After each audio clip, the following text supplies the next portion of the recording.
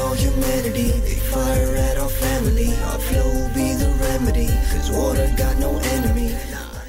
Greetings, everyone. This is Manuel Arciniegas, Director of the Andrews Family Fund, and today I am blessed to be with Francisca Porchas Coronado, one of the leaders of Resilient Strategies, which is advancing healing justice for our movement. Francisca, how are you? Good. I'm happy to be here with you. Hi, Manuela. Hi, what an honor. We go way back. I met you, I think we were, more than 20 years ago, just, polishing our chops, learning about organizing out at the Center for Third World Organizing. And what a journey it's been since then. What have you been up to?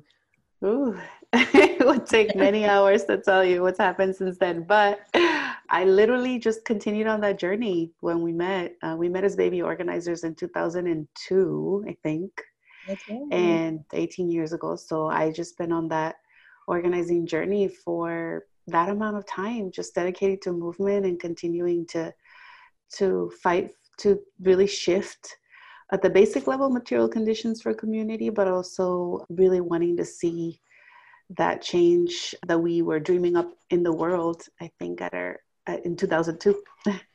Yes, and I can only imagine the types of aha moments that have happened since then in the last 18 years. And I'm curious, where are you now with your work with Resilient Strategies? Why Resilient Strategies, and what does that have to do with the kind of leader and organizer you are today? Yeah, good old classic, now classic, we could call it that, door-to-door organizing, having one-on-one conversations with many people, working class folks, Black, Latino, Brown, East and South Asian, just all kinds of people, really diving in to issues of economic and racial justice and issues around incarceration and also issues around environmental justice. So I've done a lot, and I think more and more it became clear that transformation, personal transformation and collective transformation in the process of this fight of building power and transforming also systems and society at scale was very important.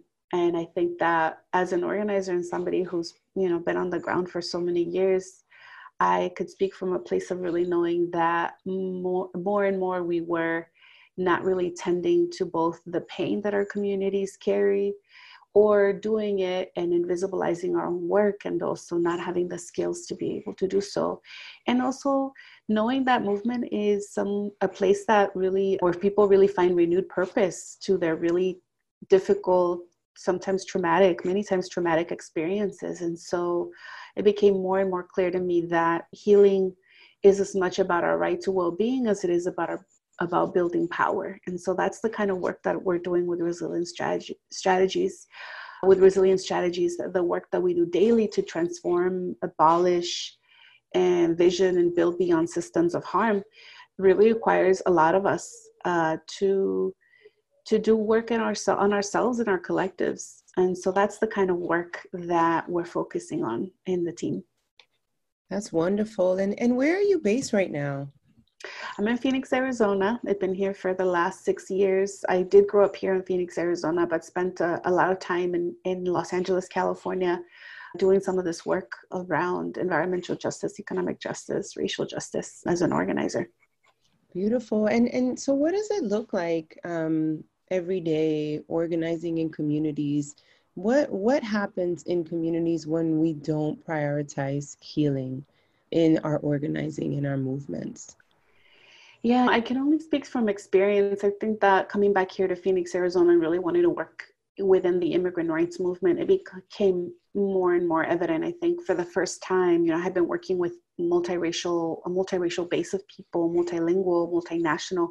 But for the first time, I was working with mostly Mexican immigrants, a lot of undocumented people, mixed status families, young people, elders.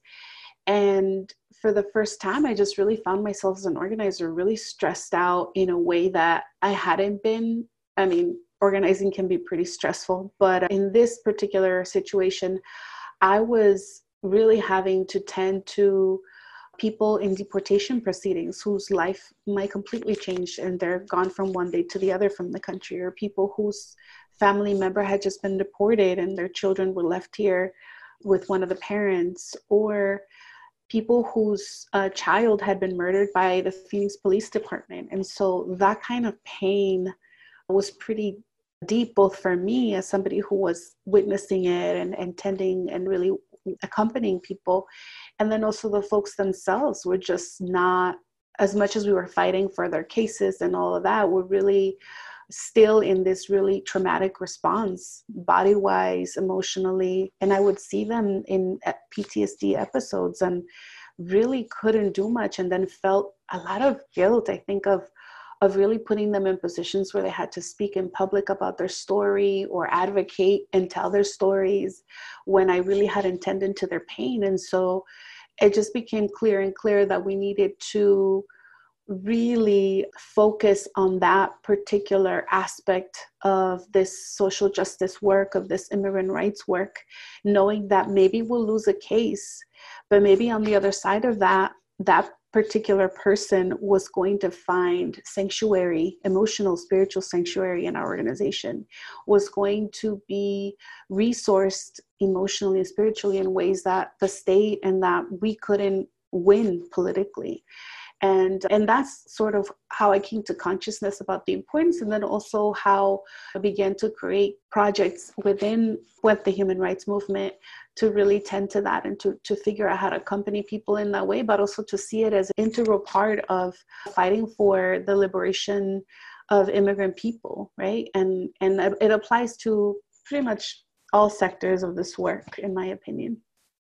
That's really powerful. I mean, you're really talking to the taking on that element of providing that care and, as you say, tending to for leaders and community members in a way that I haven't heard many organizations articulate as fundamental to the project of building power in communities. And so I'm curious, like, what is your dream for social justice organizations? What would it look like in practice and theory if they embraced healing justice and embraced tending to community members in this way that you're describing?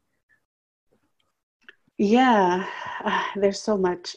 There's so much that I want to happen. You know, I've been geeking out and rereading some of the stuff that I read. I think when we were that moment we were baby organizers, like the people's history of the United States and Indigenous people's history, and just really trying to both remind myself of our history, where we come from, where ancestors are, the struggle of our ancestors, I think, is broadly sort of talked about. And also that helping me sort of like vision, where is it that we're going? Obviously, the political situation and conditions continue to be what they are, and they can seem really bleak at times. And there's also the real struggle to transform whole communities at the cellular level, right? Like ideally, we would see, like my sort of vision is that we will be fighting in struggle to transform the society that's been created, in my opinion, in these continents that we occupy, right? And some of us are native to these continents, or that we live in, and we have been forced to live in, some of us. We will continue on this fight for centuries, right? And so that's not discouraging to me. That's actually just the arc of history, right, that we've heard talked about. I think where I feel like in order for this to be sustainable, in order for this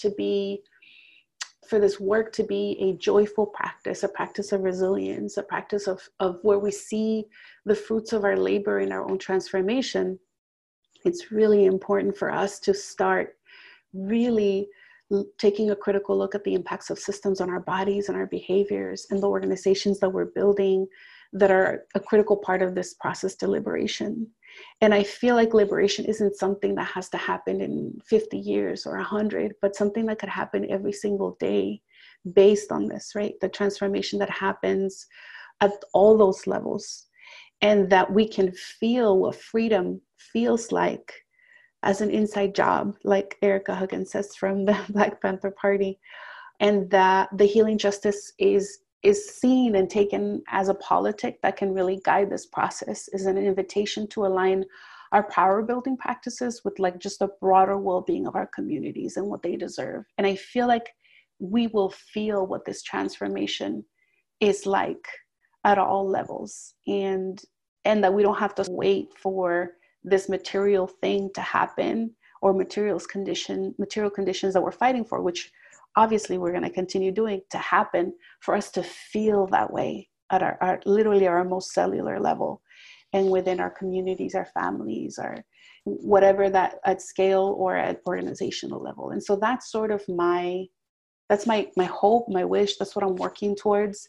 And to just continue politicizing this conversation, which I think sometimes can end up being depoliticized in different spaces.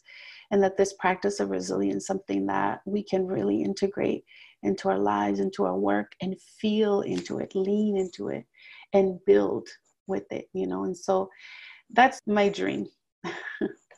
That's a beautiful dream. And I think what's so exciting and enticing, Francisca, about your dream is that it's rooted in joy, and it's not a postponed joy. It's feeling joy now through the daily act of organizing and movement building, and the idea that we're going to feel into it, and that feeling will permeate all levels of ourselves, our relationships within organizations, and in our families, is so beautiful. It's the relief I think we've all been waiting for. And we have moments of and glimpses of it as we do social justice work. But I really appreciate your offering that it's not something to wait for. It's actually something we can create for ourselves and each other now. And that's so necessary. It's like the water that we need today, right? Can you tell me a little bit about how do you create those moments in the today? What are the interventions that Resilience Strategies is working on? Who are you working with, and what are the practices that you're engaged in with them that creates that possibility of feeling it now, feeling that liberation now? Yeah, absolutely. We've been super intentional, I think, as a crew, organization, I guess we could call ourselves, although we're definitely not that in the classic sense, but definitely we've been really intentional as a team to both build out some of our thought leadership around this, and then also to begin to work with folks. So one organization that I want to lift up that we're working with right now that I'm super excited is Chicago Justice Torture Center. And super excited, the organizers or some of the leadership hit us up to really begin to work with them around wanting to work together and build out their definition of state violence and their definition of politicized healing. And so that was some of the initial work. And just to be clear, CTJC has been one of the leading, most important organizations in Chicago around working with the victims of police torture. And they take this obviously very seriously and know that they want the entire organization to have a much sharper, clearer, articulated analysis around both politicized healing and state violence. And so it's been very exciting to work with them, and very generative. And then we're now in the process of building out curriculum around a set of goals that they have to work with communities in Chicago, both the community themselves who are the victims of torture, but also their colleagues in this struggle, right? Black and brown and Arab colleagues in this struggle, so that together they can also build out this analysis around politicized healing and state violence as it relates to criminalization, incarceration. And so it's been a very exciting process. I think that if I remember correctly, my elder used to say that the transformative organizing transforms the organizer. And I know that my hat isn't like a classic organizer. Obviously, I know what organizer is and I know what I'm doing, and they're not necessarily the same right now. But I do believe that this process has also been very transformative for me, right? As I have been in the midst of struggle, in campaigns, fighting, this process looks different. And this process is about really putting into practice some of the broader thought leadership around what is politicized healing. How do we build more resilient culture inside organizations? How do we build more resilient culture inside a movement? How do we have generative conflict? How do we build trust with each other? What is this broader analysis that's informing our work and that can ultimately inform our campaign building? So all of this has been exciting for me, and that we're going to be helping them with a cohort early next year of organizations inside of Chicago. That's super exciting. And that is just liberating, because to think about politicized healing, to think about the fact that this group is naming torture as an act and a mechanism of the state, and that's what they're working with their community members through your support to build out the approach and the curriculum and the new culture that is being created to fight that is really beautiful. It's a beautiful vision. And I'm wondering, yes, absolutely. And you know, what would it mean for social justice organizations and funders who support and partner with community organizations? What could it mean if we embraced resourcing politicized healing and the healing of the members of nonprofit organizations? Like, what do you think would look different in the way that nonprofit organizations and philanthropy currently operates? Ooh, that's a long answer, but some of the basics that I think are really important is that with the election of Trump, more and more foundations, and I would say also like grassroots organizations, nonprofits, kind of named the fact that emotional well-being and physical well-being are extremely important, right? Because why? Because we were all kind of in crisis when he got elected. We were, I think, obviously envisioning the really scary presidency administration, right? And all the things that could possibly happen. I think to some degree, it's gone beyond our wildest nightmares in some ways. But all that to say that because we're in a moment where people have named it, are talking about it, in the most basic sense, some people say self-care. In the broader sense, some people say healing justice. And then many people have a long trajectory, have been doing work around transformative justice and healing justice, like Miriam Kaba and Kara Page and other folks that I really admire. But it's a conversation now. And so the question is, will this be something that if organizations are leaning into it and are wanting to do that type of work, can they be resourced to do it, right? Like the grassroots, like folks that are on the ground, organizing day in and day out, fighting to change raw material conditions for people, whether it's incarcerated youth or whether it's immigrant detainees or whether it's whatever that fight looks like, housing issues. What does it look like for foundations to say, this actually is something that matters and that needs to be prioritized, and we hear you, and we also, and to create a culture that's like, this is a priority. And although these aren't numbers where it's like, you know, sometimes I feel like the way we measure impact in the broader nonprofit funding world is like, these are the numbers, these are the outcomes type stuff. Resilience is harder to measure, right?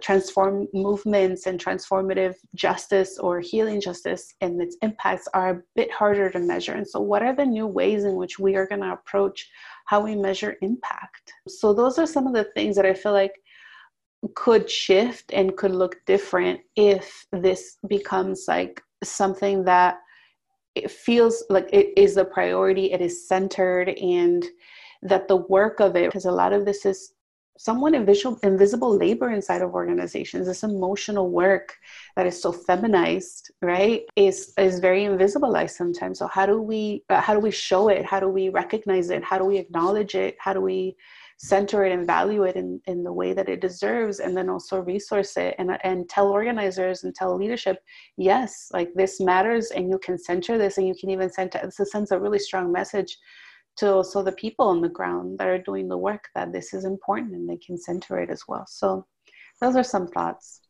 That's awesome. And can you tell me a little bit about your colleagues in this journey? Who are you building resilience strategies with? Yeah, so there's two. There's Mark Anthony Johnson. He is a longtime organizer. We started organizing together in Los Angeles about 18 years old, so 17 years ago now. And he is also an acupuncturist, a healer himself, and has a lot of years of organizing under his belt. He leads the Frontline Wellness Network right now, one of the organizations that is really integral in the fight around LA jails. And he organizes health practitioners across Los Angeles County around ending jails, essentially, and releasing people, decarcerating. And then Prentice Hemphill, who is a somatics practitioner of many years, really gifted, brilliant, sought after somatics practitioner. He's also a therapist and also longtime activist in the work of transformative justice, healing justice. So probably one of the lead thinkers, in my opinion, around healing and movement building of our generation. So those are my two colleagues in this work. That's really powerful, Fran. And I think if you wouldn't mind leaving us with a closing statement on your dream. I know that you're a mom, and I know you've been doing movement work for a long time. In the next 20 to 30 years, what's your dream? What would you like to see for our communities, for your kiddos, for our movement? I mean, I think my biggest dream for the children and the children of the children, us and everyone, is that we're able to have a society that really centers humanity. And that is from its most basic needs, which we're all fighting for constantly, to also its spiritual and emotional and physical well-being.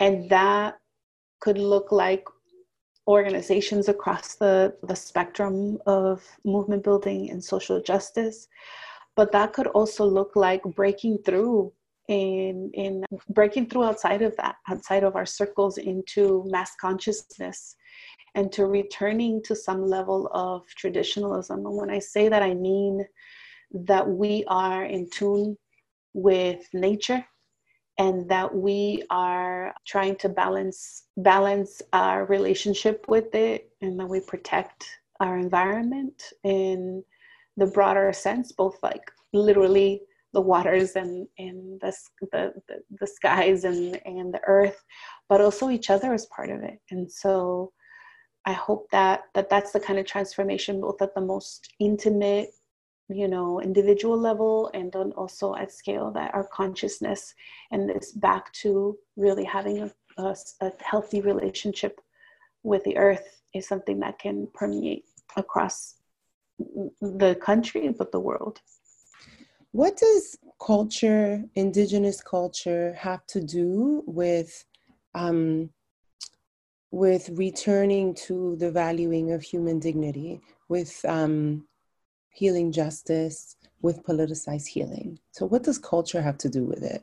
Yeah, of course. I've been geeking out, reading all kinds of stuff, and just kind of reminding myself and in the process that we come from this, that our ancestors had a really beautiful cosmo-vision of the world, and that they believed they came from the earth, they were of the earth, both the planet and like dirt itself, and the waters and the trees and everything that makes up our ecosystem was in this really beautiful, profound, reciprocal relationship, and that there was a balance to things. And I think that the more that we can learn from how our ancestors or indigenous ancestors, both of the African continent or the Americas, and how they lived, or other places, before this ferocious economic system in this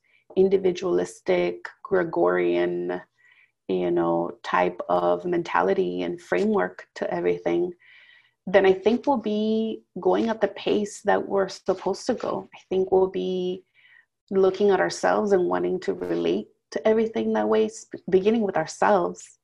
And I think that we'll also get some guidance and a blueprint on how to build our own collectives and our own organizations. And so when in doubt, look into what, our ancestors did. When in doubt, read up on that kind of stuff, and it'll show you the way, and it'll give you answers. And I feel like I'm in that place again of wanting to really look into more of that, and how we could relate to each other and relate to the place that we live, and how we can begin to transform it and go back to some of that. And how do we break with that frame of mind that is so strong and so powerful and that's been around for so long, which is individualistic, which is made up of greed and exploitation, and flip it on its head.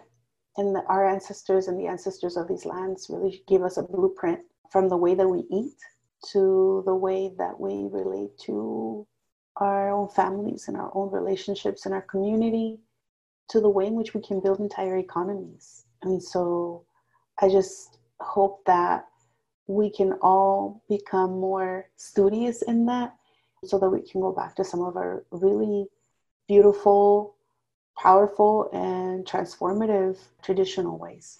Ashe. Thank you so much, Francis. Thank you. Porchas from Resilient Strategies for Out of the Margins.